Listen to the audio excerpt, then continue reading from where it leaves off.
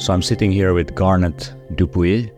He is an amazing inventor, thinker, and also, I would say, an extremely conscious and aware person who has done a lot of work on himself and learning different practices.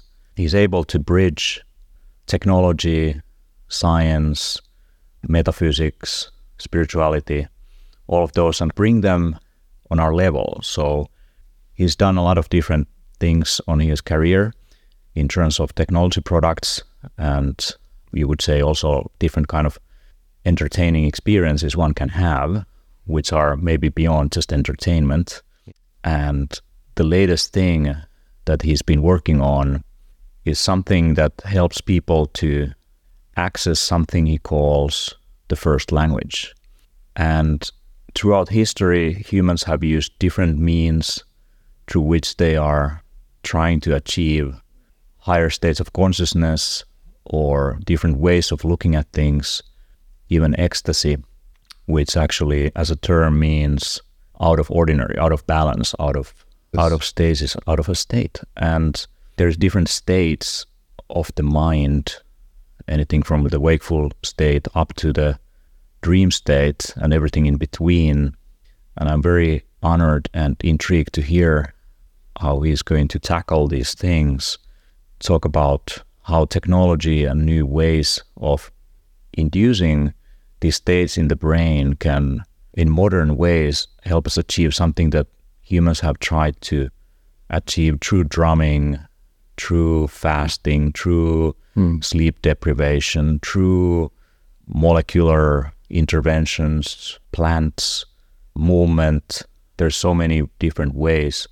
The real masters of yoga and Zen Buddhist masters in terms of meditation, or if you even take something like Shaolin Kung Fu, where we see this physical feat, but at the same time, when they are able to achieve great physical feats, to be able to do that in terms of concentration, they also have to work on the opposite, which is meditation and I would say altered states, which interestingly to me are kind of part of the human story, and progress is like we're like constantly pushing the envelope of our, you could say like just the basic homeostasis, or if you think of resilience of the body, it requires that you push the boundaries. I would say the resilience of the mind also requires us to expand the spectrum or the envelope of possible states.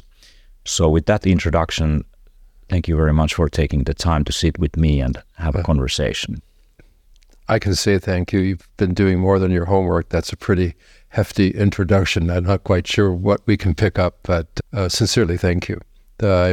In my life, like many of us, I've come to value the experience of learning. I don't know if it's above all else, but it's certainly at the very peak of reward. And throughout time, it became more and more obvious to me that learning was always best when it was shared. And the chance to sit with you, because I respect you, and both of us knowing we're not quite sure what we're going to talk about, but we're very sure that it's going to be good, to me is that quality that keeps the learning alive. The risk of being open, the risk of being in the moment, and the risk of saying what you believe to be true to the best of your ability. To me, this is a unique opportunity, and it's honestly appreciated. Yeah. So let's start from just a basic overview of your life. You're much older than a lot of us. Almost everybody is what I find out. Almost everybody in the health and wellness space. So you have seen a lot of things. It's an advantage. Yeah. Okay. To put chronology on it, this is July right now. In a couple of months, I'm 74. And I entered university as a French-Canadian farm boy. Nobody in my family traveled much. Nobody ever went to school beyond basic schooling. And entering the university system in Canada, but right near the American border at the end of the 60s, was a momentous period. It really is. You might try to imagine, like I can try to imagine a generation before me, but it's like a movie in my mind. I don't really know the feeling. And the feeling at that time was one of liberated adventure. liberated learning. And to me that, okay, also filled with romanticism, idealism, naivete, all of that. But that period remains precious for me, not because of the outcomes, not because the two pills that, not really a pill, but the two pills that changed everything at that time, the birth control pill and LSD. When you put those two things together with great music, perhaps you can imagine the sense of liberation. I thought it was painkillers that changed society. No, not the one I was involved in.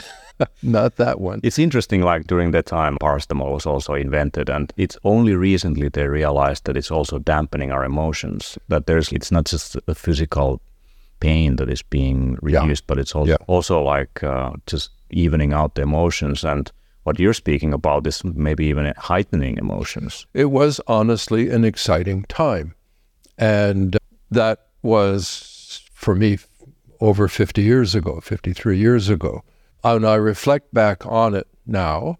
Frankly, a lot of what I experience now or have been experiencing in this period, it's a kind of a sequel to the movie because of the excitement of psychedelics.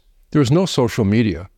So when you travel, like the 2 weeks after I finished my degree in this university in Canada, I was living in Isfahan, Iran.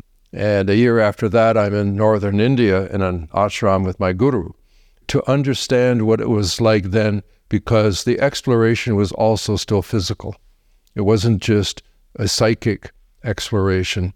When you would go off and travel, a letter would take weeks, and we still had at that time what we call the rainbow route. You could get as far as Istanbul and collect around and try to find somebody with the very famous VW van, get up to 10 people, share the gas, and from there, west to east through Turkey, down into northern Iran, through Tabriz, maybe Tehran, Isfahan, cross over into Afghanistan, maybe spend a few months there because you could live for nothing. And in those days, a room, food, and all the hashish you could ever imagine. And then off through Pakistan into northern India and up Nepal into Kathmandu. And in those times, I guess we didn't have internet, so you couldn't really have social media. Nothing. When you left, like you're gone. Friends, family, like you're gone. They didn't know what's going to happen. No, a long-distance phone call from those areas, you'd have to go into, usually try to find a large hotel. You'd book a long-distance call. They try to put it through. Come, we have the call. I have to be careful not to romanticize the period, but the freedom was called the counterculture. And this is one of my themes maybe we can talk about today. Also the beat culture. Oh, beat was before, the beatniks. We won't go there, but briefly, the name beatnik comes from two things joined together. Cold War period. One was the suppression of the Cold War, and this generation living under it felt beat down, trodden, beat down. But there was also the infiltration of spoken word and jazz and black culture into this post-war. So there was a beat down, but there's also a beat. And Nick comes from Sputnik. The Russians beat the U.S. into the space race. So the first satellite is Sputnik. So that group became the beatniks. That's before the hippie thing. I guess the point I'm dancing around, if there is a point, is the way that contemporary culture shapes a person's point of view. Right. And right now, you and I have a distance of some 3 decades or more in age. And then now at your age, there's a generation under you, let's say 20 years younger, that are just hitting their 20s. And watching and seeing how much culture can change within a generation, or does it require a change of generation to change a culture? So we'll take a big risk and talk about Western culture. It's not one thing. We're here right now in Estonia, and then there's Europe, and then there's North America, and so on. So let's pretend that Western culture is one thing. It's not. What do you think? Do you think cultures can really pivot within a generation? Can people change their mind halfway through? or does it require a bump from the next generation for change? What do you think? I think it requires some kind of external event. Okay. A big change, cataclysmic change in society. It can be war, like the Vietnam War, I think was one of the things that really fueled the whole rainbow culture and interest. Sure. You were kind of part of that, in a sense. Maybe I need to ask you, because you went through that cycle, what I see right now in my lifetime. It's a good question if there has been an event like that that would put things into motion.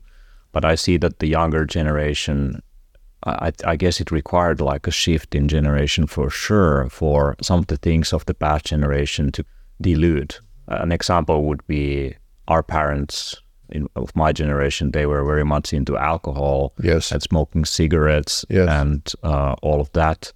Still having this idea of getting family quite early, while this generation that I'm in and the one that is now a couple of decades younger than me, for them, that's not the way how they spend their time. I personally grew up not in one-way media, but two-way media. I learned programming when I was 13, and very quickly when I was 14, 15, 16, I was interacting with people, not on the internet, but through bulletin board systems. And I was running one of them as well, kind of the early social media, social technologies. I was first users on social media platforms like Twitter and Facebook. And it's crazy. Wow. And it's like the reason why I'm very, very well versed on it, and maybe not the older generation, was because I was not preoccupied with life. Like often when you grow up, you get preoccupied with a lot of things.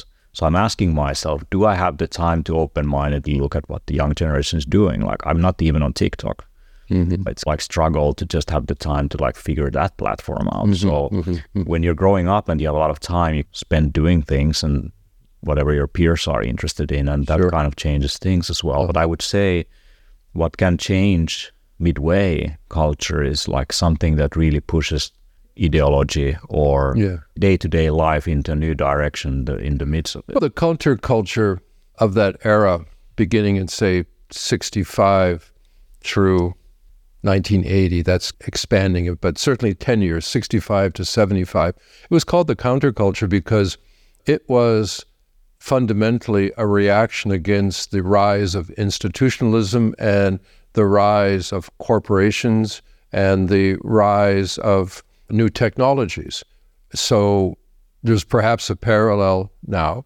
At that time, and I've thought about this, what one word could try to capture the point of view that shifted in what I'll call the hippie culture, which is better to put as the human potential movement. That's a derivative of that human potential.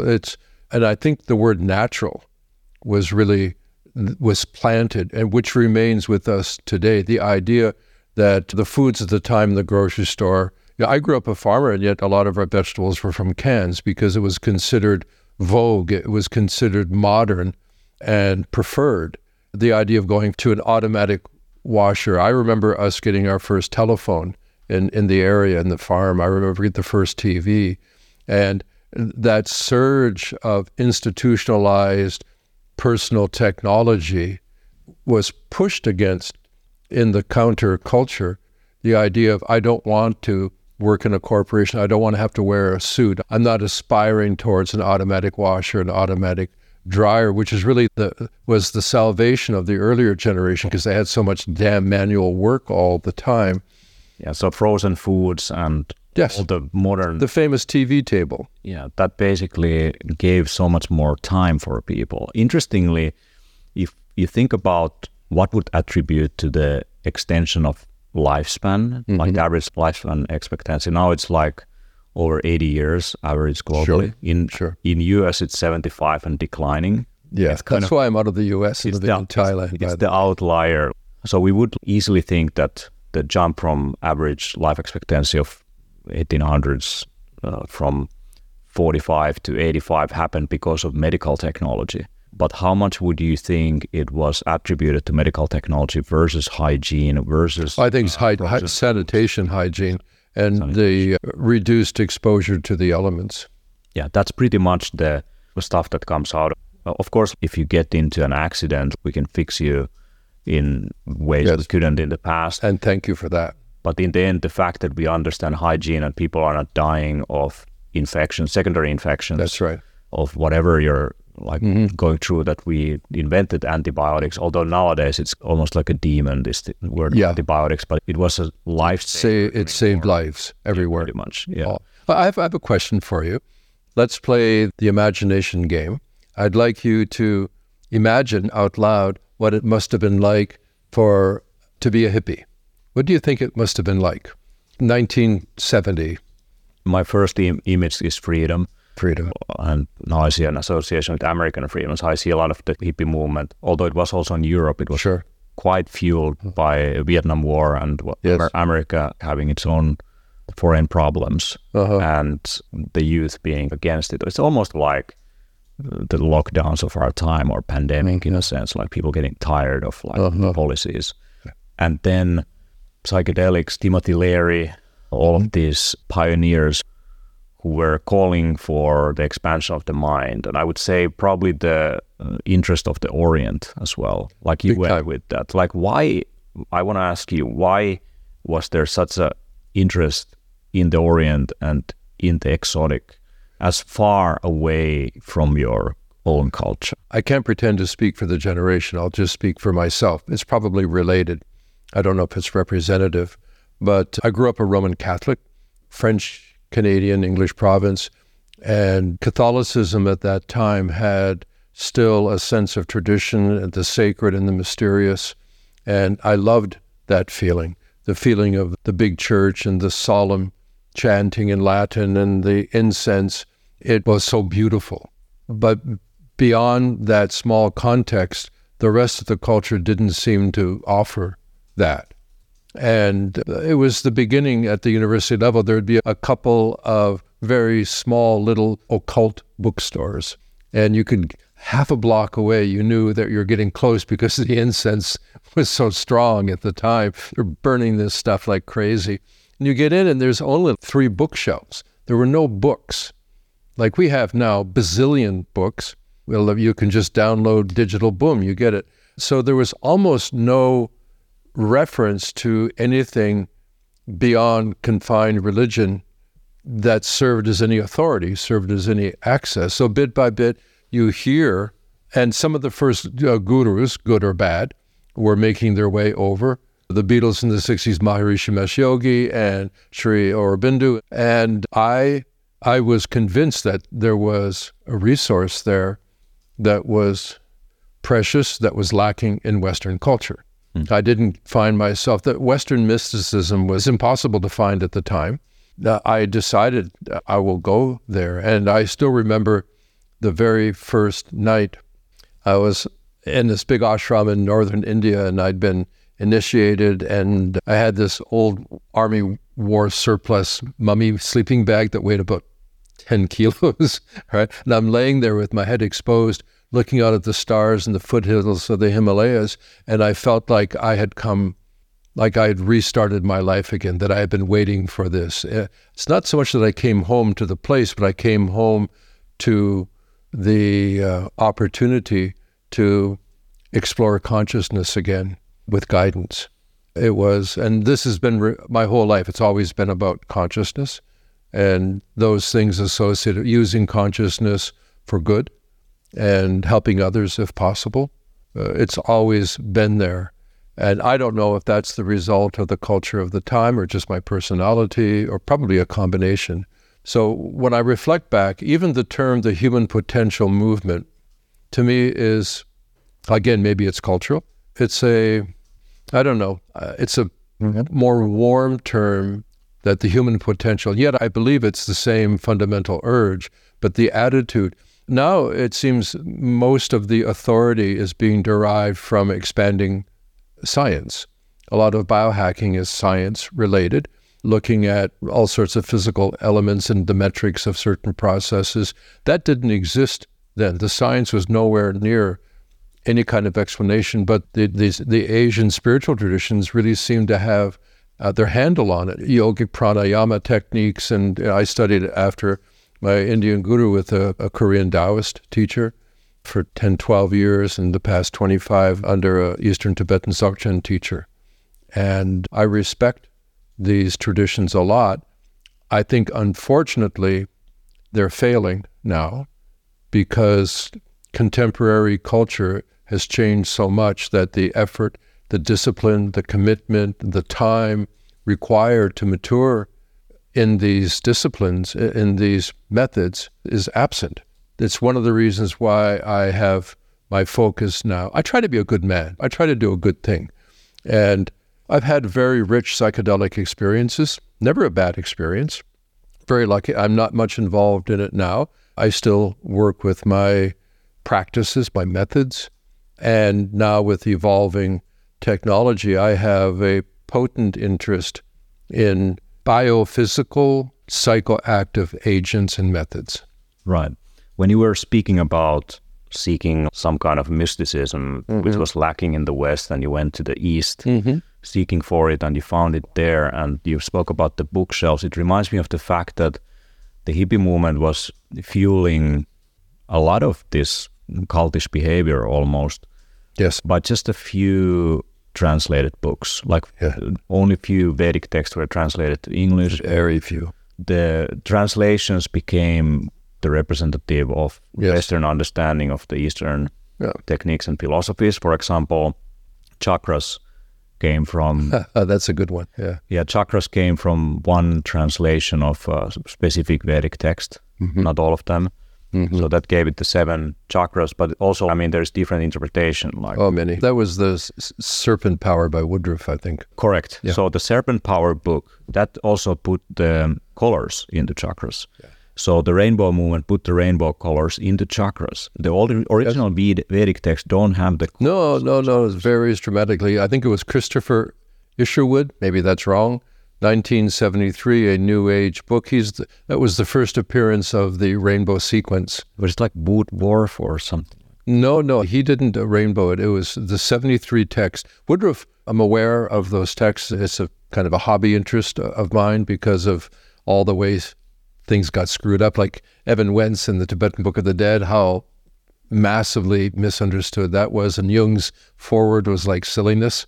That even Darwin's texts. And on and on. So one thing that I want to say about that is Theosophists also. Oh boy, a lot of damage, like Charles Leadby, author, Madame Blavatsky with Blavatsky's. We'd go into the bookshop and there was almost nothing there, but there was Blavatsky's and then Bailey's, and you say, oh, this is going to be great, and they're impenetrable. They were occultists. They weren't practitioners. They were mostly interested in mediumship at the time and psychic healing, and they just massacred. But the power and the potency of their influence, it's huge. For example, they wrote a book called Chakras. Yes. And that was a channel download. It was a Theosophist, like visionary interpretation of imagined what it might be. Correct. And that influenced a lot of our understanding of chakras. Yeah, absolutely. The chakras, oh, come on, what's his name? Anyway, I'm aware. Because in the beginning, it seemed to be resourceful. And one of the reasons why I did my best to travel to what I would call more original teachers in the original culture was, one is to get credible guidance, and the other was to not get lost in all this gobbledygook that was splattering around. And sometimes when I look now, I'm afraid of the popularization, oversimplification, patchwork, composite processes that are being put out now with trademarks and everything, with the expectation that if you just do this, wham, bam, thank you, ma'am, it's going to happen. I have some sensitive concern that some people may be disappointed and at a certain point and maybe then swing back to a fundamentalist view. I'm not sure, but right now it seems almost out of control with commercialism. There's one thing that also came to me now, that there was the whole thing about Tantra and this sexual freedom and all of that, and it was like one Kundalini text that was translated to English that influenced a lot of that thinking. And there was this American guy who learned yoga from an Indian immigrant And then he changed his name. He became the embodiment of the Neo-Tantra movement, Yep. mixing up his own sexual fantasies with these things. And that's what people think Tantra is. And very interestingly, how impactful that is that in Estonia, for example, this Neo-Tantra is huge. And there's some people who were organizing these things, and they went to India, just like you went, just to learn things. And they ended up in a Tantra ashram. And when they went there, after 2 weeks, they realized it was completely different from what they thought Tantra is. Yes. And when they came back, they stopped organizing some of the Tantra things because they realized they had misunderstood the whole thing. Very much so. And there's Christopher Wallis, who is an academic who's written a huge book called Tantra Illuminated. Mm-hmm. And in that book, there's only one page about sex. And that one page is the story of how Americans misunderstood. To me, Tantra is probably the most important, how should I know? I think it's incredibly important in the evolution of spiritual practice.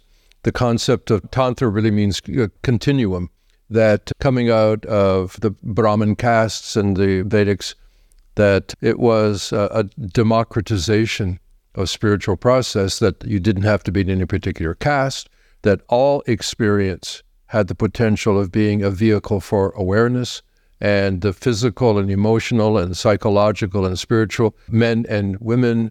To me, that is still looming over us in our Western culture because of the materialism that we're in right now and the separation of brain and mind. I think Tantra is a brilliant appreciation of the continuum of opportunity. Even the concept of separating physical from non-physical, all of this, I think it gets in our way. I think inside, outside gets in our way. I think big and small, near and far, all these things get in our way.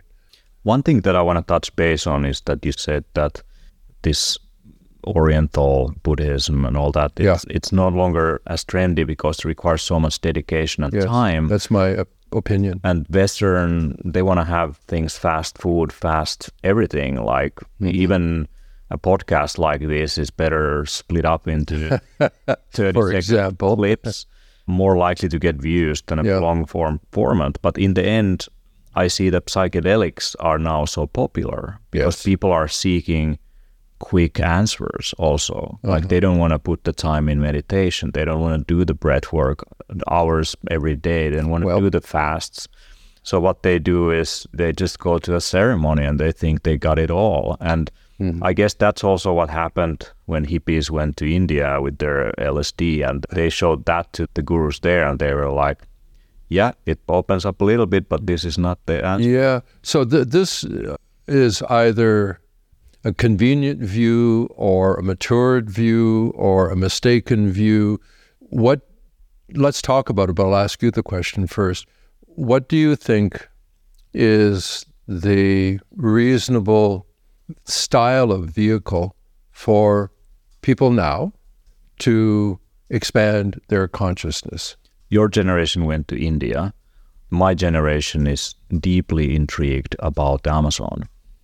And the jungles. Okay. So Fortune 500 companies or startup companies, executives, they go to the Amazon to expand their minds with ayahuasca, or they...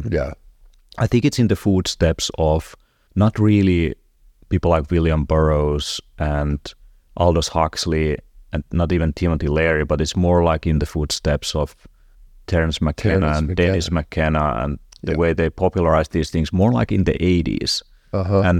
I'm born in early 80s. Okay. So I grew up it's actually quite rare, not common for my generation. Sure. That I got exposed to Terence McKenna's thinking when I was like my early teens.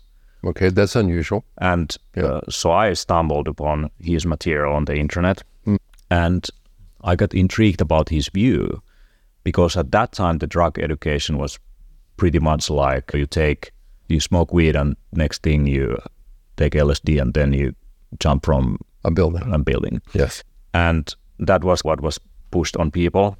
And to me, it didn't make any sense when I was listening to Terence McKenna and he explaining the indigenous ways of use and explaining the travels and the exploration that they did when they went to the Amazon, like discovering something that no one had basically really written much about.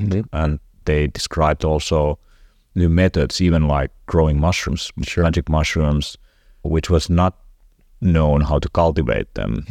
Now it is like a huge industry and it's becoming legalized for therapeutic use, but they influenced a lot during that times.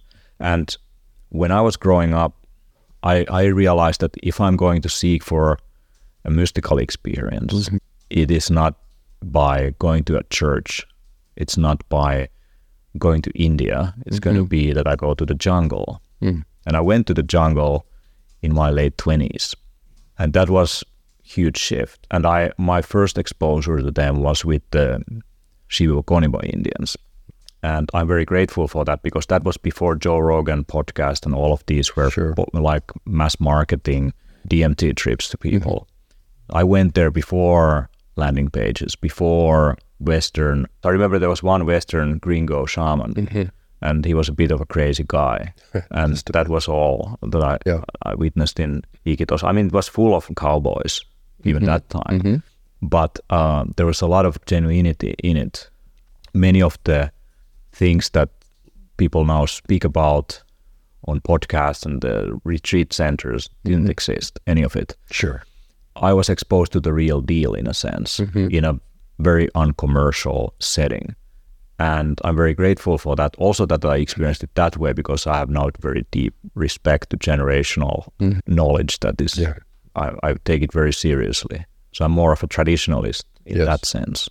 And I've been always very careful in what I put into my body. So I've never tried opioids or amphetamines or any of that stuff. It's not, I read very early on, like I only saw the negative in it. I saw nothing that's going to expand anything.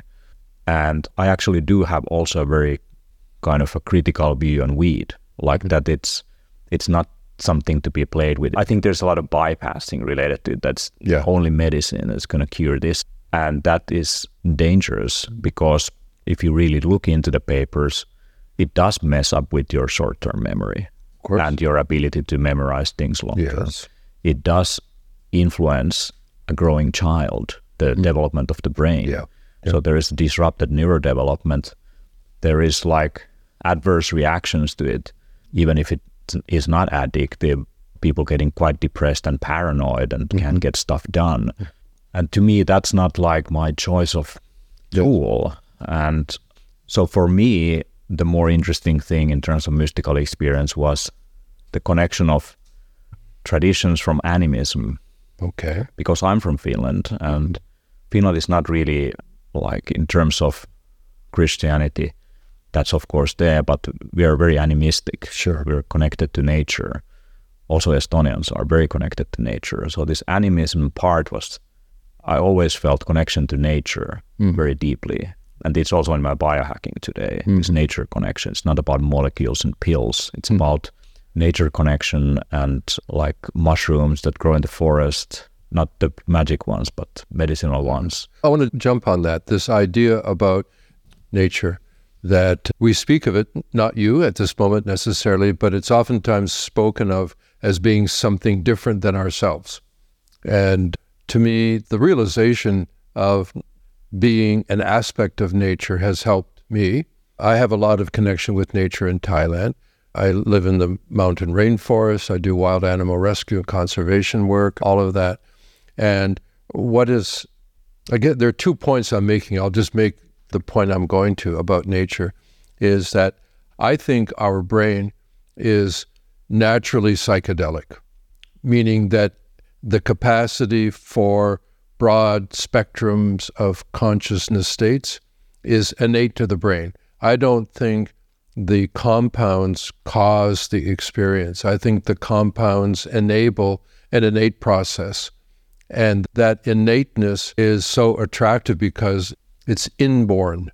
And that's why I think that, for one thing, there is no single psychedelic state. There's such a broad spectrum of subjective experiences that we broadly call psychedelic. Even if you do the same compound 2 days in a row, the experience is only generally similar, is very different.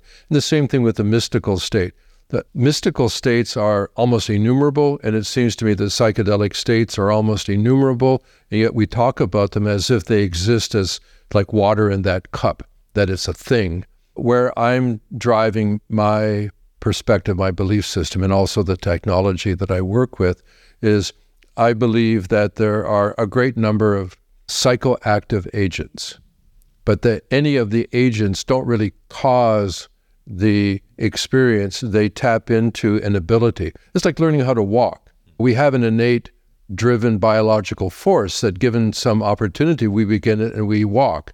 It's not as though it's something foreign that we bring into ourselves. We're made to be able to walk. And I think our brains are made to transit through very wide spectrums of consciousness. I feel not only with psychedelic compounds, but also even with the light sound things that I work with, or breath work, or sensory deprivation, that these are all enabling agents, but they're not the cause. I think the cause is innate. I think we're made biologically to be able to access these things. So I'm wondering what you think. I don't think the agents are the cause of the endpoint action. I think that they either excite or activate innate capacities. That's what I think. In my late 20s, when I had ayahuasca, like after that experience, I definitely was thinking that it's the brew that causes like this, opens up these doors of perception, like Aldous Huxley called them. Sure. But for me, later in life, I've experimented with dedicated daily meditation, breathwork practice. Sure. That quite late, actually, in 2021, caused one event where it was not while doing it. It was outside of that, but I attribute the fact that I was doing it every single day for 3 hours. That's a lot of practice. Yeah, that was very deep. I really needed it at that time because of loss of a long friend and just the hopelessness of what was going on. Wow. But that was the motivation that led me there. But there's one experience in between that practice where I would try to go to sleep and I noticed something is now happening. Okay. And I tried to calm down by breathwork meditation. I couldn't do it. I had an important meeting in the morning. It was like midnight. I wanted to go to sleep. Sure. And I was like, okay, should I call someone? Am I getting a panic attack here? But then I sit down and I start observing what is happening. And then I was like, this is exactly the same stuff I experienced in the Amazon. Whoa, really? Yeah. So I was like, this is DMT and it's produced by my brain. And then I just, because I realized what it is, I'm having a mystical experience now without an agent. That actually the agency was probably the breath work, but we'll skip that. Very possible. Yeah. So what I did then was I just relaxed into it and just focused on the present moment, what it can teach me and the visions that came and all of that. Yeah. But it was a full-blown trip the whole night. I was in a trance state. And I would say after that experience, everything shifted. And it gave for me a new meaning for some of the mystical text and concepts that I've read. For example, Kundalini awakening. Sure. I felt maybe that's what I experienced. Maybe. Some people describe a religious experience. Maybe that's what I was experiencing. Some people describe accessing this state that is between death and rebirth. I felt that's maybe it. So it was kind of the thinking mind tries to catch up. Yeah, what's like happening. We, depending on what our earlier experience is, we tend to attribute it of course. in different ways. And I think when people have these experiences out of the blue, which I now know is possible, Of course. that they might think it was Jesus, or they might think it was Krishna, or they might think it was this or that, depending on their earlier experience. Sure. And if you live in an animistic world, maybe it was the plant spirits, or it was the animal spirits, or the totem. This is the point of culture, that the culture colors our interpretations of things. So I think we are all describing indirectly the same thing, but we need to describe things in symbols because we can describe it directly, so we attribute it to different concepts. Yeah. And so now I have deep appreciation for other forms of ecstasy. I'm not representative, I'm an individual, but I've, in what I'll call, to call it something, meditative practices, because I've practiced a number of different traditions, sincerely. And I've had quite a rich psychedelic range of experiences. The transcendent, I'm using words, transcendent experiences from the meditative techniques have been substantially more attractive to me than fucking great. Yeah. There's some kind of genuineness, and maybe that's only in my head, but there's some kind of genuineness in it that is not so easily accessed by me with compounds. Indeed. And I would say at this age, I'm more and more intrigued to explore dedicated practice and see where it leads.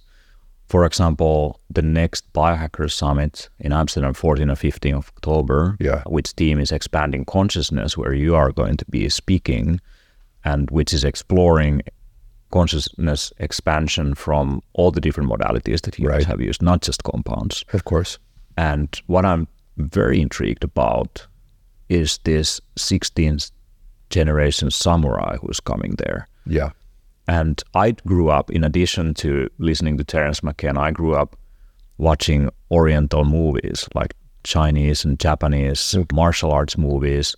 I learned Aikido and Tai Chi and Judo and these kind of arts. I was very much into sticks and swords and bokkens and different weapons and like wushu and acrobatic stuff, kind of ninja things. But the philosophy always intrigued me of the body and the mind connection, that the body and the mind is one. Sure. And the deep practice that is required to be able to, in every single moment, accept death and also be fully present. Like you're living at the fullest, ready to die any second, and realizing that everything is temporary, fluid, and it's like, how do you respond to it? Again, I'll be generalized, in our Western cultures, have you detected anything that resonates in the same way as what you've just described? In popular culture? It's a broad question. Answer as you like. We're talking. You're being truthful. I'm being truthful. I'm just also curious. As I get to know you a bit more, I'm interested in your thoughts. You're interested in me. It's all good. But to me, this is the magnetism that a number of the Eastern or Asian cultures, in different forms and shapes, they represent long-time traditions that seem to have genuinely deep and profound quality of awareness, that there's something there. I would say I feel it's more mature and deeper. If I take the samurai philosophy, maybe the Western counterpart would be Stoic philosophy. Okay. But the samurai stuff, to my understanding, is maybe even older. Yeah. So there is something about virtues and building character and honor, accepting that life is suffering, but work through it, don't embody it. And Western philosophers have taken, and I really appreciate Western philosophy. Like I did read a lot of, and I would consider also Carl Jung more of a philosopher. I would consider Freud more of a philosopher than, let's say, a scientist. Sure. They invented a lot of words to describe things. Also the German philosophers like Heidegger and Hegel and Wittgenstein. I've been reading this. I was very interested in philosophy in school, and I would say I consider myself also more of a philosophist than, let's say, a technologist, although that's what people see. And I think I'm just reflecting on the fact that you went seeking the answers in these ancient cultures, and I would say that's where I go also. And it's very interesting how interested we are, like something that is really far from where we come from.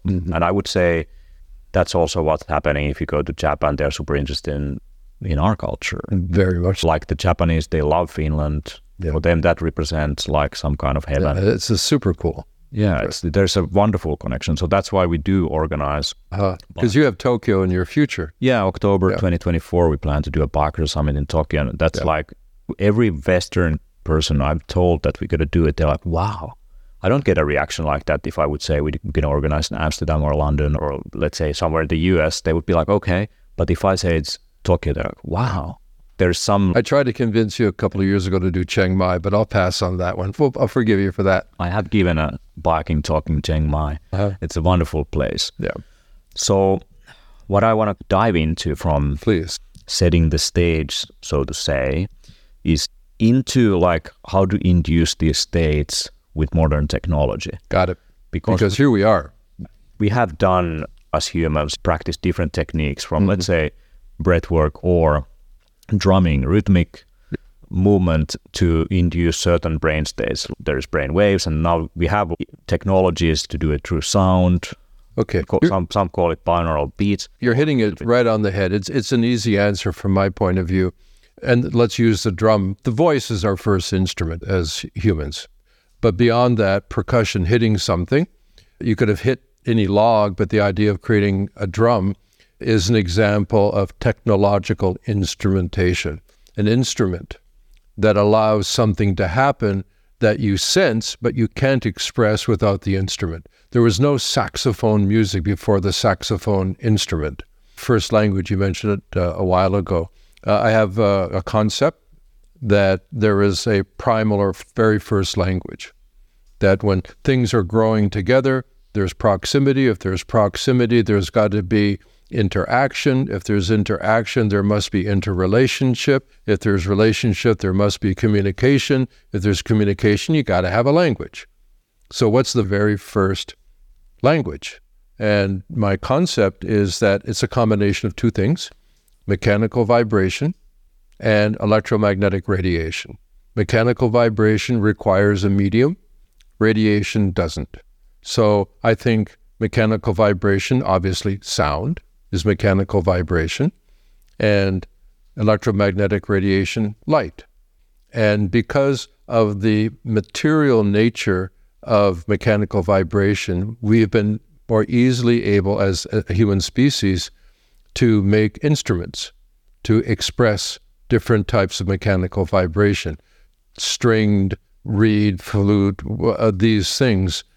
Right now, I feel that we're beginning to be able to manipulate light with the complexity and expressiveness that we have been historically manipulating sound because of emerging technology. I think we can now have instruments that we can interact with, design and expand, that will do with light. Our brain is hugely disposed towards vision more than anything else. And it follows the principle that I believe that music is not the sound that you hear. That's not music.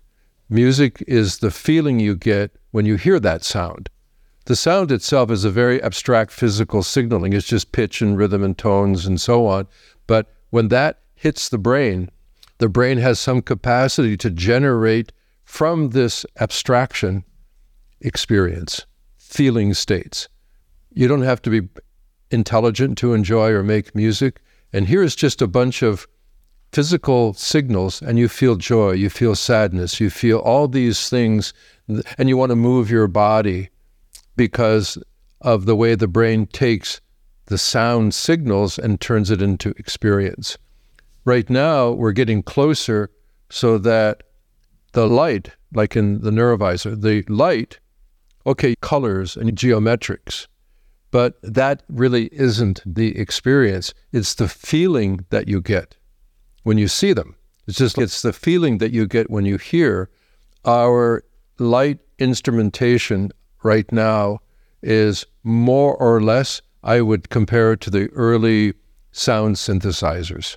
For the listeners who are not aware, neurovisor is this device that has these lights that blink at different frequencies, and behind closed eyelids you see different patterns and geometries and all of that. There's none of the geometries or patterns exist in the light itself. It's what the brain is interpreting. Correct. Yeah. So you're generating, everyone has slightly different experience, different visionary state. Now, sound has been used to induce these states, and there's something about the rhythm of the shaman's drum, which is also in techno music, like the certain beat, that's signaling progress that is always continuing. It's almost like a heartbeat, almost like operating on the same frequencies. So can you describe how then the brain is like, why is the brain synchronizing into it? Like, why do we see changes in brainwave patterns that seem that it's like dancing with it? It's almost like it's singing along. I won't pretend to know the brain that well. Nobody really knows the brain that well, but we know a lot more about it. To me, well, let's go to that reference of more of the music, not the light, although it's also true of the light, that music is an example of brain language. The brain knows how to make it. The brain enjoys making it. The brain enjoys experiencing it. It's an insight into a way of knowing without thinking. It's a precognitive kind of intelligence.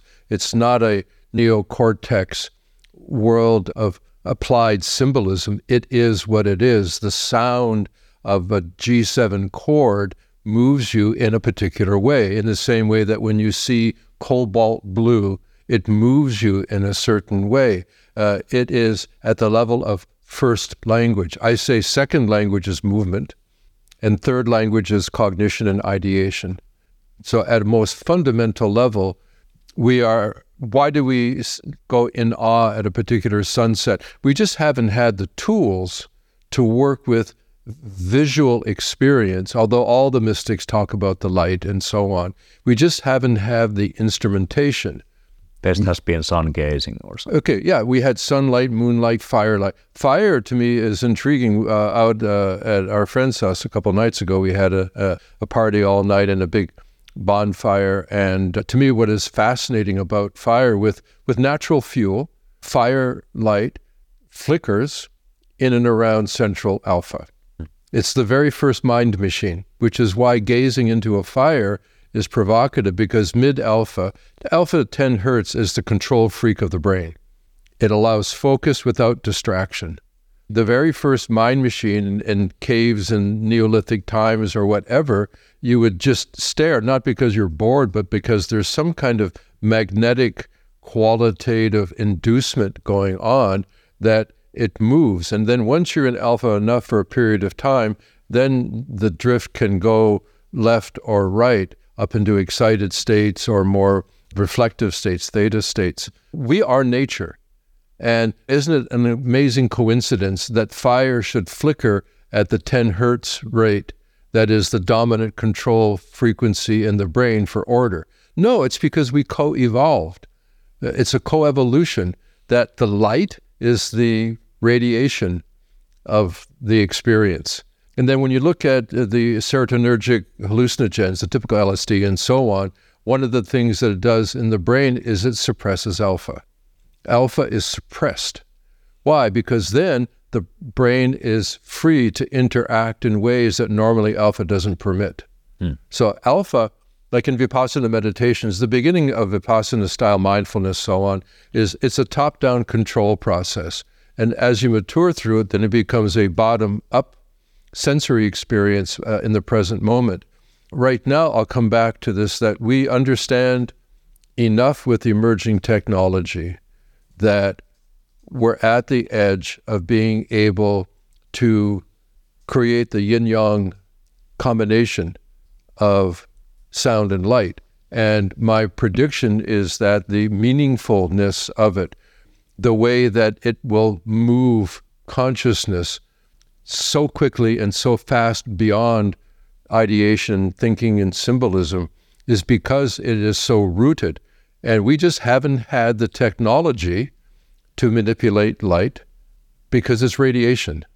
But we've been able to manipulate mechanical vibration, but we're catching up. I think what took 30 years in musical synthesizers from the Moog until now, we can get there in light in 3 years.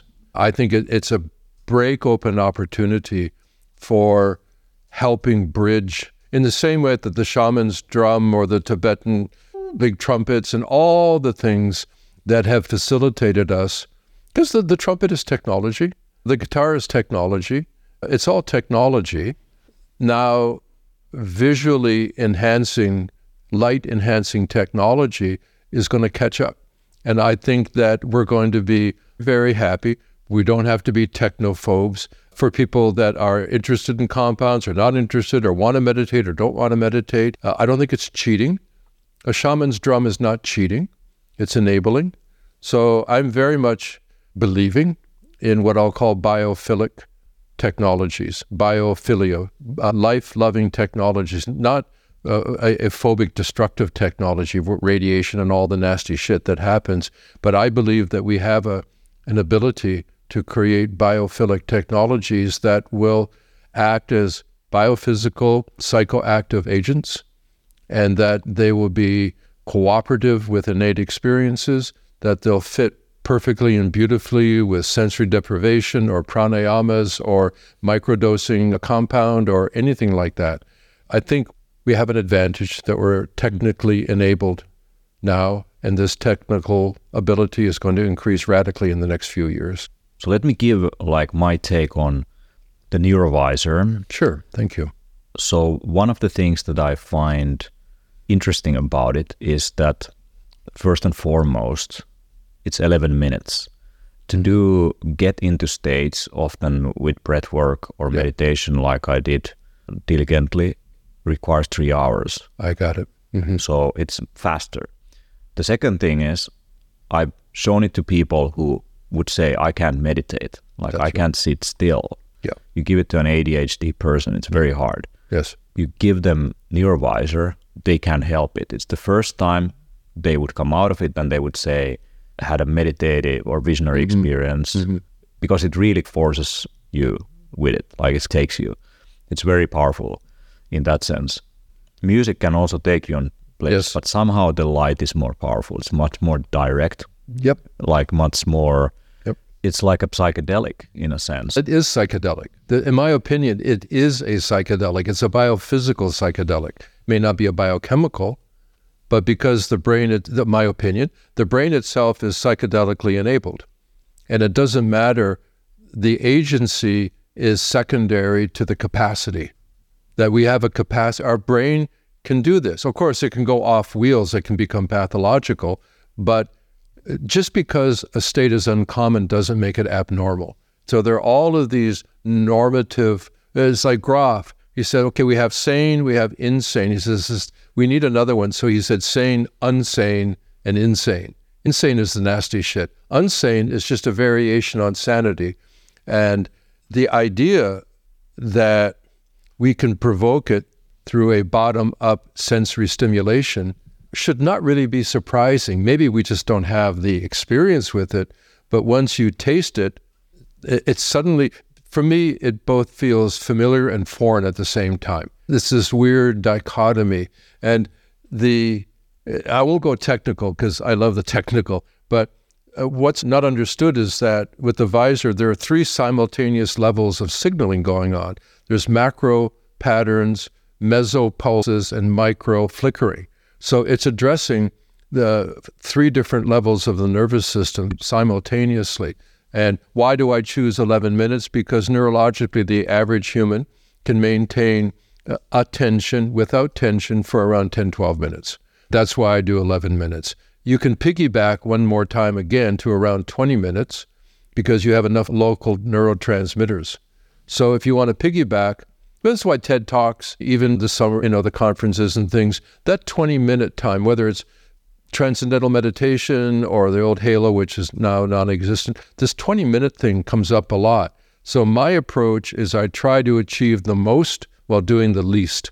I don't want to push a person to maximum tolerance. I want to get them to minimum threshold and then let the brain take over. Right. So that's my goal, is to be economical and not stressful. Another thing that I find interesting about the Neurovisor is that unlike the molecular ways to induce certain states, the likelihood of side effects is less because it's more targeted. Yeah. It's not like you take mushrooms, you have all kinds of weird sensations, the gut and all that, Sure. because you have receptors all over the body, but they are affecting now the brain directly. Just different electrostimulation of the brain. Then the other thing, what I find interesting is that because of this mechanism of delivering this experience and these states, that it's not so dogmatized like substances, not controlled substances. You can't control light. You can't pass a law like this frequency is not allowed. That's the devil frequency. Don't use the devil frequency. It's prohibited. It makes people turn down their weapons and surrender. We don't want that. So unlike the hippie movement, which was fueled by LSD.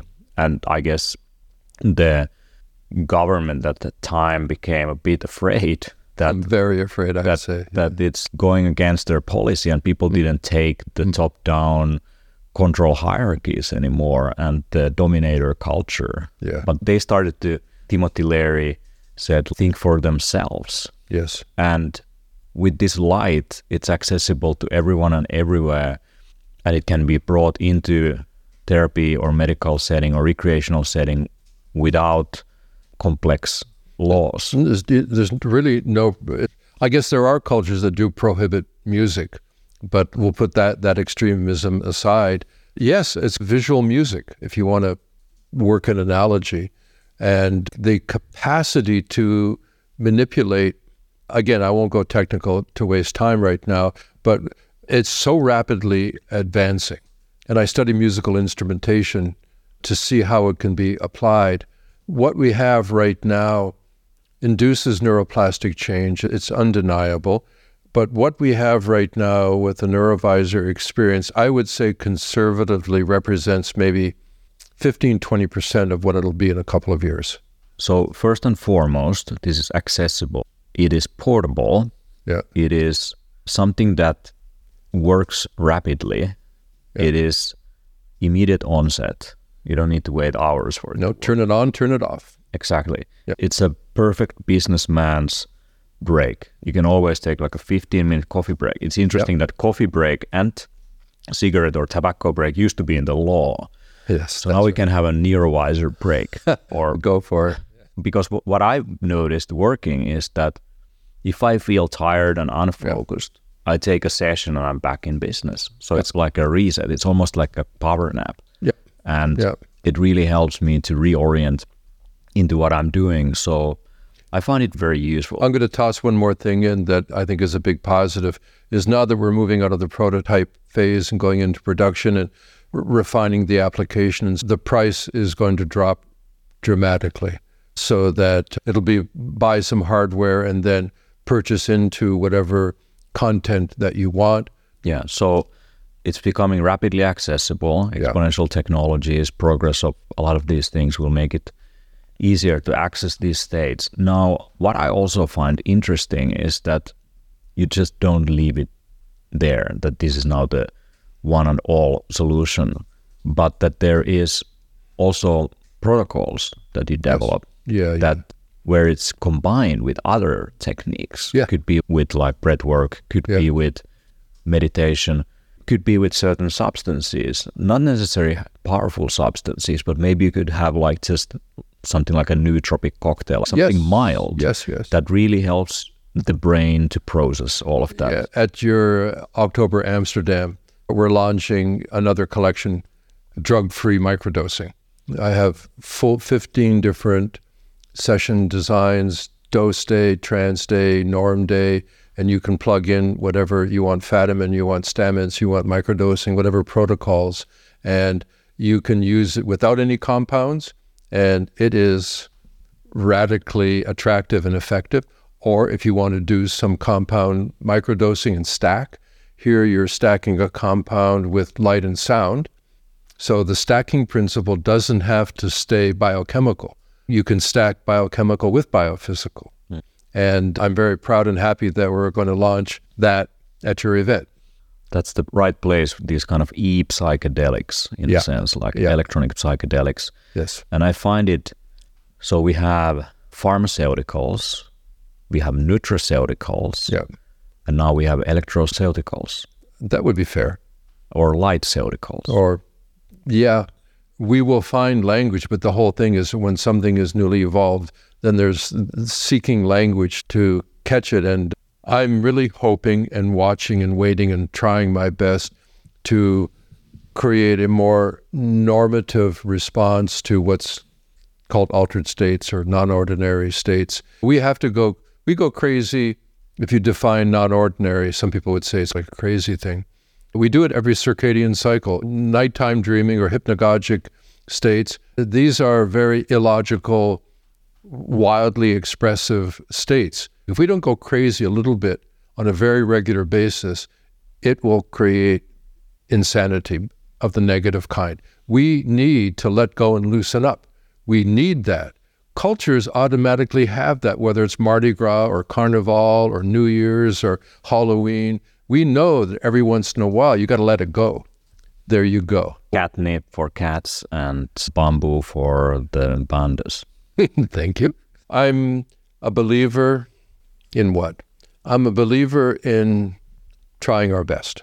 I'm a believer in that. And I'm a believer in, as we learn, share the learning. One of the things I want, I need in my enterprise is I need more like-minded inventors and explorers and artists. I don't want to do this by myself. That sucks. I want to do it with. I want to spread the joy and share the joy of the conscious, transformative entertainment, healing experience. And also one of the things that I'm moving aggressively towards, assertively towards, is algorithmic AI, because I want us to have the ability to see the music that we love. And we will always have creative artists, but I would love the ability, you jump onto Spotify, play the tune that you're in the mood for, and have an algorithmic simultaneous process. It's like the screensaver. The idea is not to use light to express what the music is saying. There's the explicit and then the implicit. Let's say I'm a musician, wish I was. I'm a musician and I create this music. And let's say that you're a dance choreographer and you have a dancing troupe. I say, Timo, here's my creation. I want you to see how you add dimensionality to it with dance. I want a dimension of feeling of an implicit messaging, because here's the explicit sound. But when, as I say, music is not the sound you hear, it's the feeling you have when you hear the sound. Can you show me somatically in your troupe, can you add dimensionality to my music with your dance? It's going to be one thing. When I'm watching the dancers, I'm hearing the music, they're not separate, but they're going to show me things hidden in the music that I'm feeling but not really hearing. Wow. So that's why I call what I do with light to the sound experience, not just mimic. Let's talk about the design of that experience. So Okay. One thing that you have told me in the context of the fact that there is quite a lot of devices on the market and have existed for a long time for flickering light Yes. in front of your eyes. Got it. So a lot of that is random, like it's just like experimental. You mentioned that what Neurovisor is inducing is the macro, and like there was like these different Macro, meso, micro. Yeah. these different layers.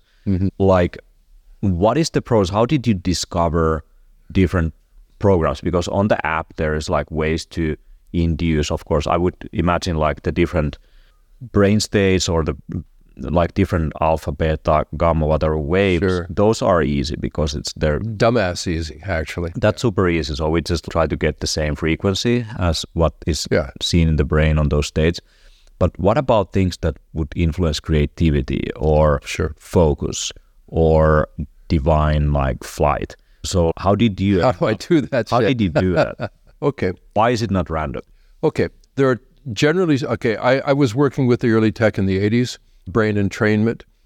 It was discovered in the 1930s, just after the early brainwave stuff, that you have this thing called the frequency following response, that the brain, given a stimulus, if it's repeated and predictable, that usually if it's a clean signal, it takes about 6 to 8 minutes before the brain actually picks it up and starts to do it. The first period is called superimposition, where you're forcing the person to dance in a certain way. That's a top-down process neurologically, and what it does is it works to help reinforce existing patterns. The thing that motivated me was a collection of things, but it's the attentional state of neuroplastic change. That neuroplastic methodologies, like pain and pleasure, what do they have in common? They focus your attention. That focal attention is the opposite of brain entrainment, because when the signal repeats, then the predictable nature of the brain knows what's coming and it withdraws attention. That's why it's a passive experience. The signal will just make the brain behave in a certain way. I started off with trying to better understand cybernetics, psychedelic information theory, systems theory, all these things of how to communicate information for positive neuroplastic change. That's my game. That's what I want. Right now, generally on the market, without criticism, you have, other than what I'm doing, you have these two categories of flickering light devices and processes. One is conventional brain entrainment. It's been around for 45 years. It hasn't changed one iota. Maybe the technology is a little bit better. Then you have those that are just generating random signals, and that's a different experience. The device can create random light signaling, and they say, just play any music that you want. So what happens is the brain, because the brain always looks for signal in noise. The brain tries to make sense out of nonsense. That's what's going on all the time. When the signaling is randomized persistently, and it's not in any way related to the music, what happens neurologically is called dissociation. It's a little bit like ketamine or nitrous. The brain can't find a signal. There's nothing predictable. There's nothing to follow. There's no story here. It creates a suspended state. And a person kind of floats in this suspended state, which is quite relieving if you've never spent time there, if you're really cognitive all the time. However, the negative sense is that if you do it repeatedly over time, then the brain will go into a strong inhibitory, and what will happen is you get what's called a gray out or a washout, where now you don't see any colors. It's all grays because the brain is now having to protect itself from a wild, non-specific random stimulation. So in short bursts, it can be quite pleasant because it pulls you neurologically. It is similar, as I understand it, it is similar to the disassociation of ketamine or nitrous. The me and my experience pull apart, and that's okay for short periods. There is a application service called Brain.fm, and Brain.fm is like this binaural beats thing. Yeah. But their whole thing is that it's AI generated in that way that it's not pre-recorded.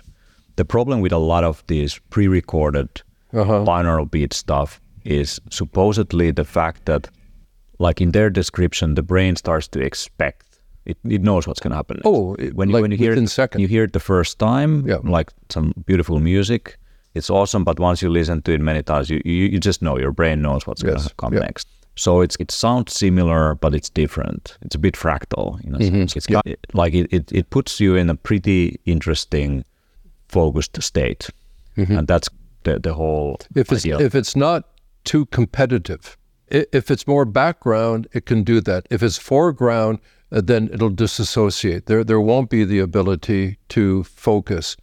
So those systems, if you use it more ambient, it's an ambient. As an ambience, then it creates, it's similar to white noise. It creates a filter that dissociates you from other sounds of what's going on. Is it like a river sound or? There are different ways to characterize it, but the point is it's understandable. So you've got these two categories, brain entrainment and random dissociation. So I've tried to craft the concept with a term, I call it brain engagement. You engage the brain in a series of command-demand processes. So it's a kind of brain exercise towards a certain vector, a certain theme. Other than the macro, meso, micro, which is too detailed right now, but it's a kind of neurological storytelling. So there's a hello, here I am, and then suddenly there's, depending on the session, there's significant brain destabilization. I scramble the eggs because I want the brain to have an appetite for the signal, because when you start the session, you may not be hungry for the change. Your brain is in a certain mode. So I say, oh, hi, Timo, how you doing, man? And I slap you around a little bit. It's like, what the fuck are you doing? Pardon me. And I say, I'm just trying to get you got my attention. Okay, boom. So I do different degrees of destabilization. There's technical ways of doing it. Then I drop in the primary signal vector. Okay, here we go. And a little bit of reward. And once you think, oh, the brain's got it, then I slap it to the side with some conflict, that I stress it. And then after the stressing, reward, having tolerated the stress. It's a very methodological based composition technique.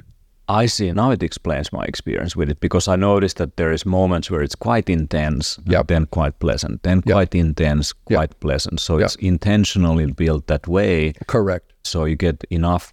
Yeah, you get some challenge and then some reward, some challenge, and it moves the brain progressively into a probability state. There's no way of making the brain do something unless you're overbearing and punishing. But I can say that there is a generous probability state that may last a short time. Working with generating states and then with repetition and learning over time, the state can translate to trait. For states, you need the stimulation present. For traits, you don't need the stimulation because it's brain generated. And also what I have built, there's so many other elements in it. When people ask me, oh, do you use binaural beats? Please don't say that word to me. It is so primitive. We'll talk more about that maybe. But the idea that's driving it has a rational, defensible sequence that why you can get where you're going. If we did a movie script together, doesn't matter what it is, and there are some characters in the movie, what is the simplest way of learning more about a particular character? What would we write into the script? We would create some conflict because you know the person, the character as they are, and you want to learn more about them. So you put them in a conflicted circumstance. Then you see things about them that you wouldn't ordinarily see. In the designs, I purposely, depending on the goal of the session, because some sessions are overtly training you to let go and sedate. Some are motivating you to climb a little bit and stretch out. Some are really shooting you up to the sky to see if you can fly. That's what I call the vector, technically, the theme. But the amount, like you have exercise and kettlebells and the whole thing, you calculate or calibrate the sequence of the exercise to create certain outcomes. Full on is crazy. Not enough, no result. It's methodological, and the different sessions have that. And also, I have elements in there that if you're running it off Wi-Fi, meaning you're connected to my server in the sky, there are certain elements in the session that are randomized. They will never repeat the same. I see. So you don't get that bored. No, just as soon as your brain says, oh, I know what this session is. Wait a minute, what was that? The mix of flow and friction. That's the designs have that quality. There's no flow without friction. Right? That prediction and surprise. Right. Flow state is like basically where you are at the peak of your ability, but it doesn't become frustrating. But it's not too boring either. But you have to have a frictional state. There has to be some transition that without friction, there's no flow. Some challenge. There's got to be. That's why for flow, that magic 2-3% thing, that's a lot of what I play with. To get, whether it doesn't matter what the method is, to get motivated neuroplastic change, you need 3 things in the method, and there's a 4th thing that is the secret sauce. First thing is you need to have sustained attention. Without attention, there's no motivation for change. So that's when Qigong, Biofig, everything, bringing your attention to something is empowering that process. That is the commonality of pain and pleasure. I say it, repeat it, I'll give the same stupid analogy. If I had a knife and I jammed it into your left knee right now, that would be very painful. And if somehow you had an orgasm in your left knee, somehow, what is common between those? Your attention goes to your left knee. You got my attention. There you go. The second thing you need is what's called marginal demand. That's that 2 or 3%. That's why in the neurovisor sessions, depending on the session, there is more or less neuroplastic demand. So the marginal attention combined with marginal demand are the 2 things that have to have the third for efficiency. The third is a little bit harder to explain. It's the belief, the buy-in, the open-mindedness to experience it. It's kind of a psycho-emotional state. You have to have those 3 things in any neuroplastic method. I don't care what the thing is, sensory enrichment, whatever. Then the 4th thing, the magic, the secret sauce, is a very complex neurohormonal state. If you could add that state to those 3, all those are exponentially better. And that 4th secret sauce is this thing we call enjoy. Right. Enjoyment, that feeling of, wow, yes, that potentiates the other 3. that is the theoretical template that I have used with the Neurovisor. That is not my creation or invention. It is standard neurology in terms of neuroplastic generating methods. That's profound. I believe that Western medicine and science has not been able to treat certain conditions or induce certain states because it's quite narrow-minded in terms of neuroplasticity. If you take, for example, different brain states, ADHD, even, you take ADD, OCD, you take different personality disorders, narcissism, whatnot, anxiety, different disorders. The talk therapy, which is mainly the thing, it's a combination of talk therapy and some kind of like SSRI.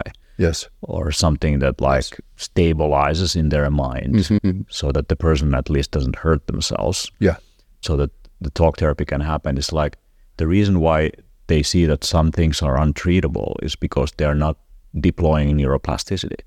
They don't understand how to change the brain over time, why it's so hard to change some conditions. And I believe if we connect the Eastern philosophies and techniques and modern technology like Neurovisor and Western understanding of psychotherapy and analysis, and also the different cognitive behavioral whatever. Why, for example, art therapy or music therapy is sometimes more effective than just cognitively trying to change something is because there's probably induction of these kind of states. It's a little simplistic. It's true, but it's not as simple as this. But it's true to say that neurologically, we have top-down processes and bottom-up processes.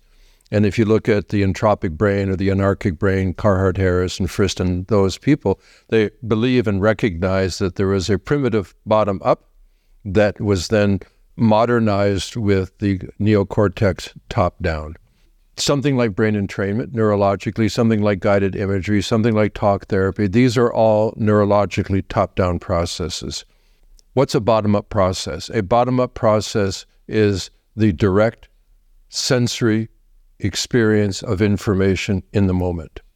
It's just happening. The bottom-up processes only know the present moment.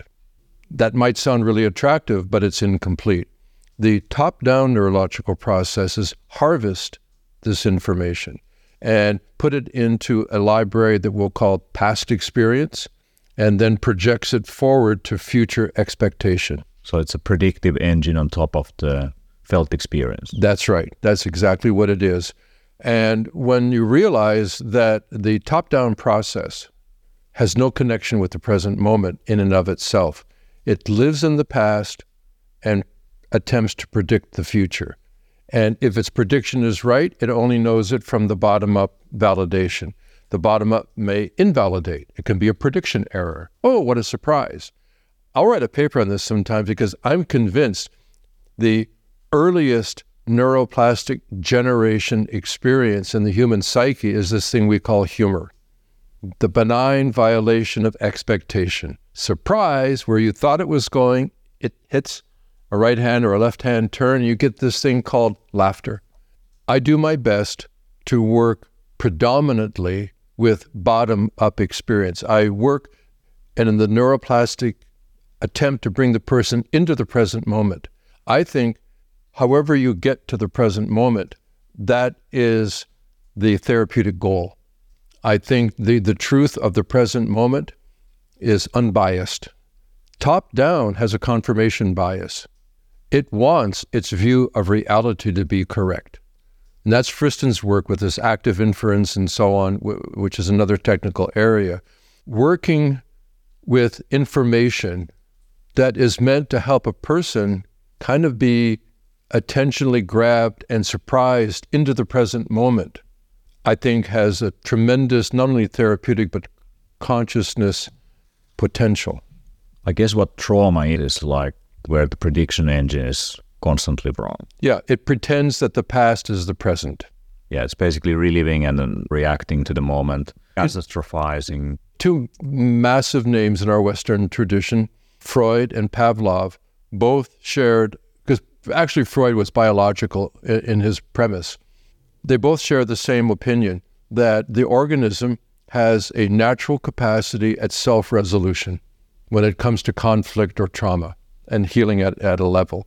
And that when this process is obstructed by a kind of stickness or blockage of natural channels, and I don't mean energetically, I don't even know what those channels are, they're probably psychological and biological.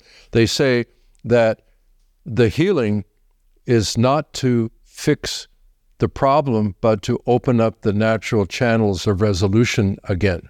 That's the game. And Carhart Harris has his primary consciousness and secondary consciousness, primary being the sensory bottom up, and secondary being the common translated symbolic top down. Freud expressed it differently. The primitive, he called the id, and the evolved, he called the ego. It's the same model. Actually, Carhart Harris appears to have borrowed from Freud even the terms of primary and secondary in his model. I struggled for a long while to try to understand what the hell is information. What do you mean when you use the word information? I got saved, to my satisfaction, by Gregory Bateson, now passed, a brilliant multi-everything anthropologist. He gave the solution to me in 2 bumper stickers that I follow right now, even in my development of what I do manually and what I'm hoping for algorithmically, follows his principle. He said, information is news of change. When something is not changing, the information load drops. When it changes, there's suddenly the generation of information. So information is news of change. Then the second one is information is a difference that makes a difference. So not every change is actually radically informative, and that's where the system and complexity can figure these things out. I believe that in signaling, the explicit signal, whether it's the sound or the light flash, that's explicit. I think that there is tons of, this is going to sound strange, non-existent, existent information. And I'll give you this analogy. I'm going to do an air drawing right now of 2 mountains, right? 2 mountain peaks. They exist, that's explicit. But there's something there that isn't there. Implicitly, it's there. So what's there that's not there? The valley. The valley is nothing, but it's an implicit message from the explicit of 2 mountains. So I think all the signals that we consciously experience, whether it's sound or light, and probably beyond that, these are the explicit signals that the implicit messaging, the experience quality, comes from sensing money. Maybe like you described earlier without the details, where you had a certain experience and everything, you seemed to read between the lines and you were describing that sustained state that you were in. I think it's because of the reading between the lines, meaning sensing the implicit messaging that is innate but hidden in the explicit signals. So I work with trying to notice what I call the delta dynamics. I look to see where the changes are, because if I say to you, number 5, number 7, I give you a 5, I give you a 7, what's implicit? 6. 2. The difference between 5 and 7, or it could be 6, linear and one is quantitative. But the idea is that explicitly 5 and 7 creates 2. That's the difference. That's also, by the way, this example was great. Yes. Because we both had different association and interpretation of the situation. Both. So when we communicate and someone says, I understand you 100%. Yes. It's never true. Never true. Because the implicit is always a bit different. It's subjective. If I say Paris, yes, one might think about Paris Hilton, the other one is think about their trip to the city of Paris. Of course. So there is all these associations with symbols. Yes. Now, you said first language. Yes. Terence McKenna said that the world is made out of language, which was a profound thought for me, that there is certain language to it. Now, people mix knowledge with information, information as in having a form. It has like a certain sequence. It's codified reality in some way. We give it a certain sequence. Yes. It has the implicit, explicit qualities of it, and that's the information flow, the communication. we know more than we can say. Oh, for sure. And we can say more than we can write down. And we know more than we think. In communication, there's a lot of things that are being said and what are not being said. There's things that are being understood and misunderstood and not understood at all, in a sense. So in the end, also, when I listen to you, I'm not really listening to you. I'm having associations. Yes. Implicit, explicit. Yes. I think I'm hearing certain things. So you are hearing things. The experience you're having is only indirectly related to what you're hearing. So it's when you put the neurovisor device, everyone sees different patterns. They see similar, but then it morphs quite quickly. So it does begin with a great deal of initial similarity. And I can show you a stack of papers this big, research mostly done in the 50s, correlating different optic frequencies with colors and geometry. That's why in psychedelic experience with substances, people describe similar audiovisual so-called hallucinations or illusions. Yeah, there's a Kluver's form constants. Heinrich Kluver was doing research the late 1920s and early 30s in the University of Chicago with photic stimulation and mescaline. And he came up with what still stands today as 4 different basic templates for visual hallucination. Tunnels and funnels is one, checkerboards or honeycombs is another, spirals, and radios like spiders' webs. Those are the 4 based on the hypercolumns in the visual cortex. When you stimulate the visual cortex in any number of ways, because of the hypercolumns, one side of the hypercolumns generate color tones, the other side of the hypercolumns generate angles. Right now, when you look at me and I look at you, we have depth perception based on which hypercolumns are being predominantly stimulated, because depth perception is based on the outline, the edges of things. And you'll notice in human art, for long periods of time, all the visual art was 2-dimensional. Right. And then suddenly, it became 3-dimensional. The technique, the understanding of perspective came in. Why did it come in then and not before? Interesting, indeed. If the eye is perceiving difference and optical illusions is partly the brain's prediction engine. Absolutely. Like filling in the blanks without error correction. Correct. All the time. It's such a juicy topic. And when and where meaning comes in, when something is meaningful, is both a goal, a destination, and a satisfaction for me to be able to bring a person into what constitutes some kind of meaningful state that usually I call it knowing without thinking. Meaning? It's significant. There's some kind of significance to it. Almost like the term is me in it, meaning. Well, there's some kind of like boundary dissolution of what you're being perceiving. Something like that. I don't know, because, meaning, we assign it at an intellectual level. You can have a state that you recognize is important, or a moment or something, a glance to the eye. It touches you, that there's something there. And I suspect that it's proximity to the present moment. What is very interesting about the latest AI progress is that they implemented something called novelty in it. Yeah. And the fact that they implemented novelty was actually that made this giant leap in image generation and recognition and all that. Most of the progress is because of implementing novelty.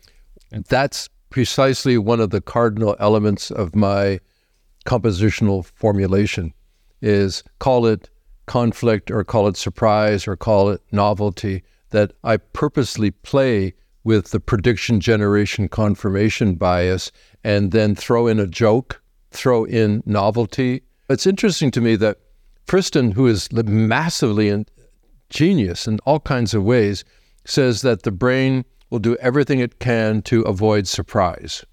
And I believe that from a rationalist view. However, as I said, humor is amazing. It's an amazing cognitive process, and it's built on the delight of surprise. Even young children, do some magic trick or whatever it is. I discredit Friston, which is absurd because he's 10 stories higher than my brain. But that I think the brain does everything it can to avoid surprise in order to be prediction accurate. However, a life that is totally predictable lacks discovery. I think that's the whole point of a surprise. When you have a prediction and you get a solid prediction error, what a surprise. The novelty of discovery.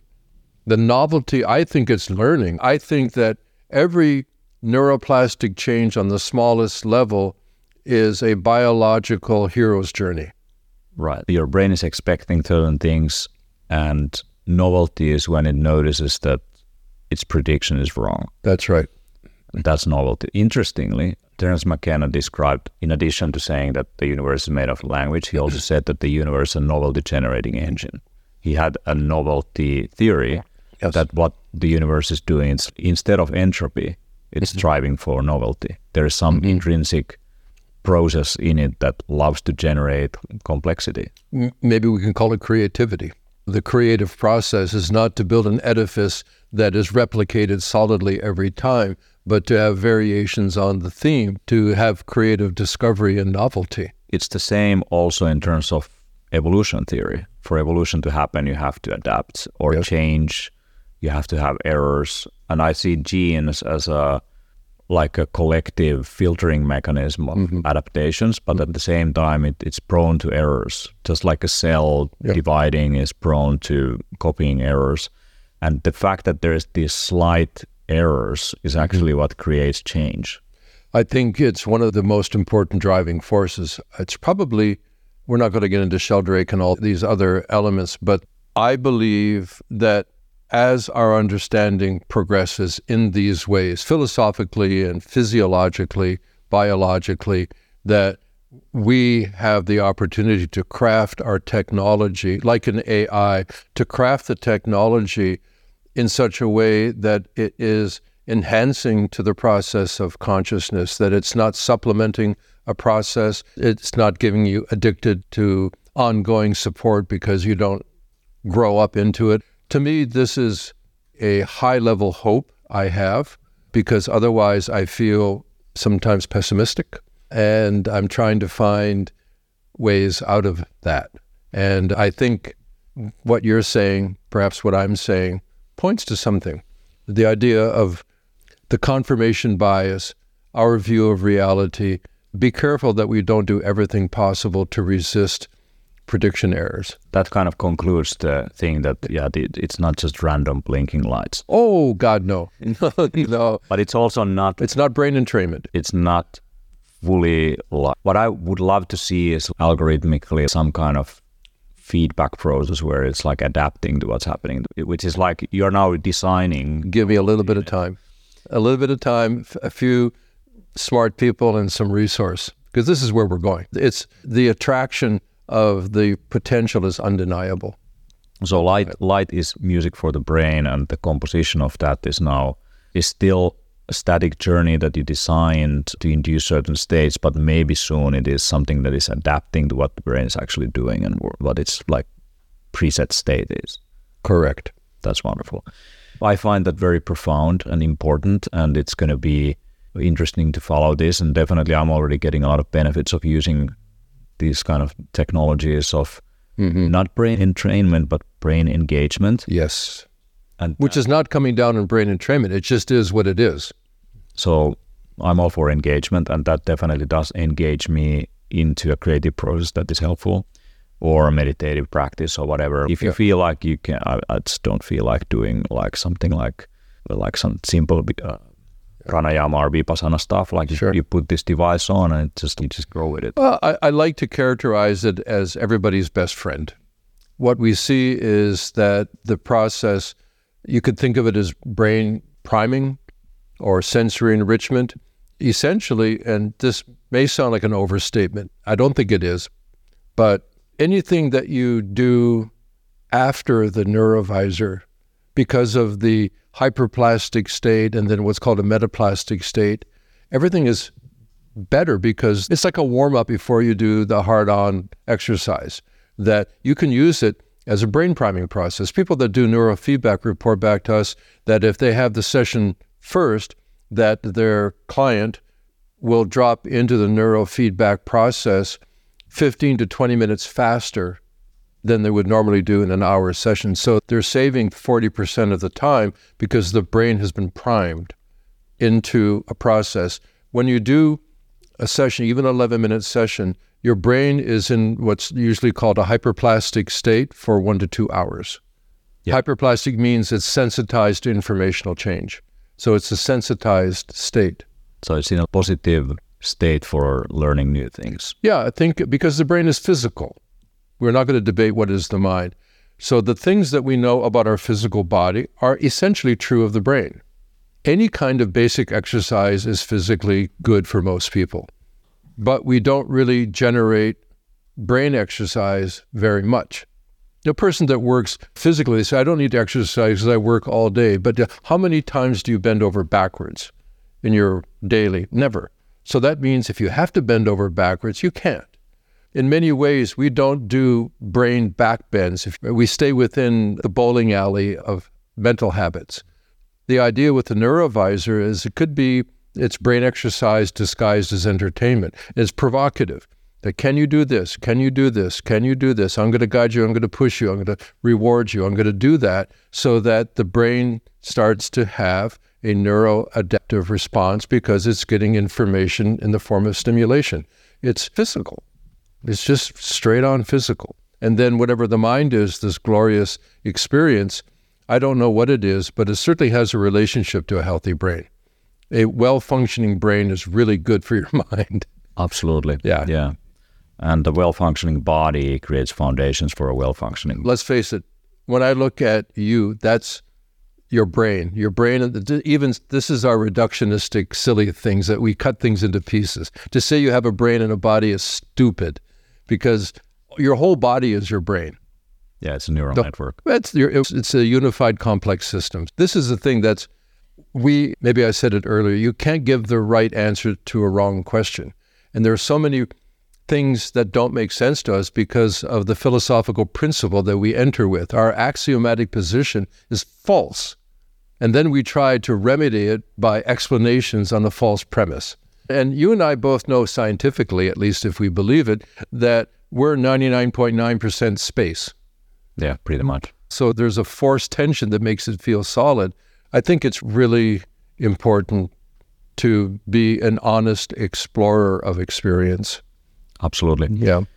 Thank you very much for this. This has been profound. And we are releasing also on the Barker Summit YouTube channel your talk that you gave in Helsinki. Oh, thank you. Which was profound on the fourth state of consciousness. Yeah. I recommend very much for people to check that one out. Thank you.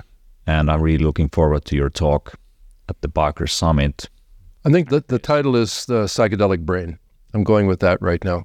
That's going to be definitely something that I want to listen very carefully and see what I can learn in the end. One thing that you explained to me beautifully once was the fact that when your brain is in kind of this balanced state, in this default mode network, where profound change is possible is to induce this imbalance. Correct. Destabilize the default mode network. Exactly. So you have the stable brain and then you have this destabilized state.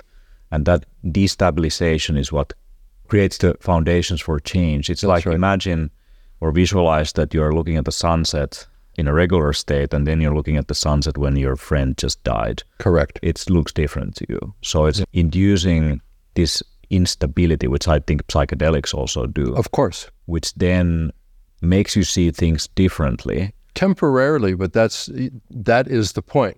You should not be unstable for long periods of time. Short periods of time are part of health. Walking, bipedal walking, is constantly falling forward and catching yourself with the next step.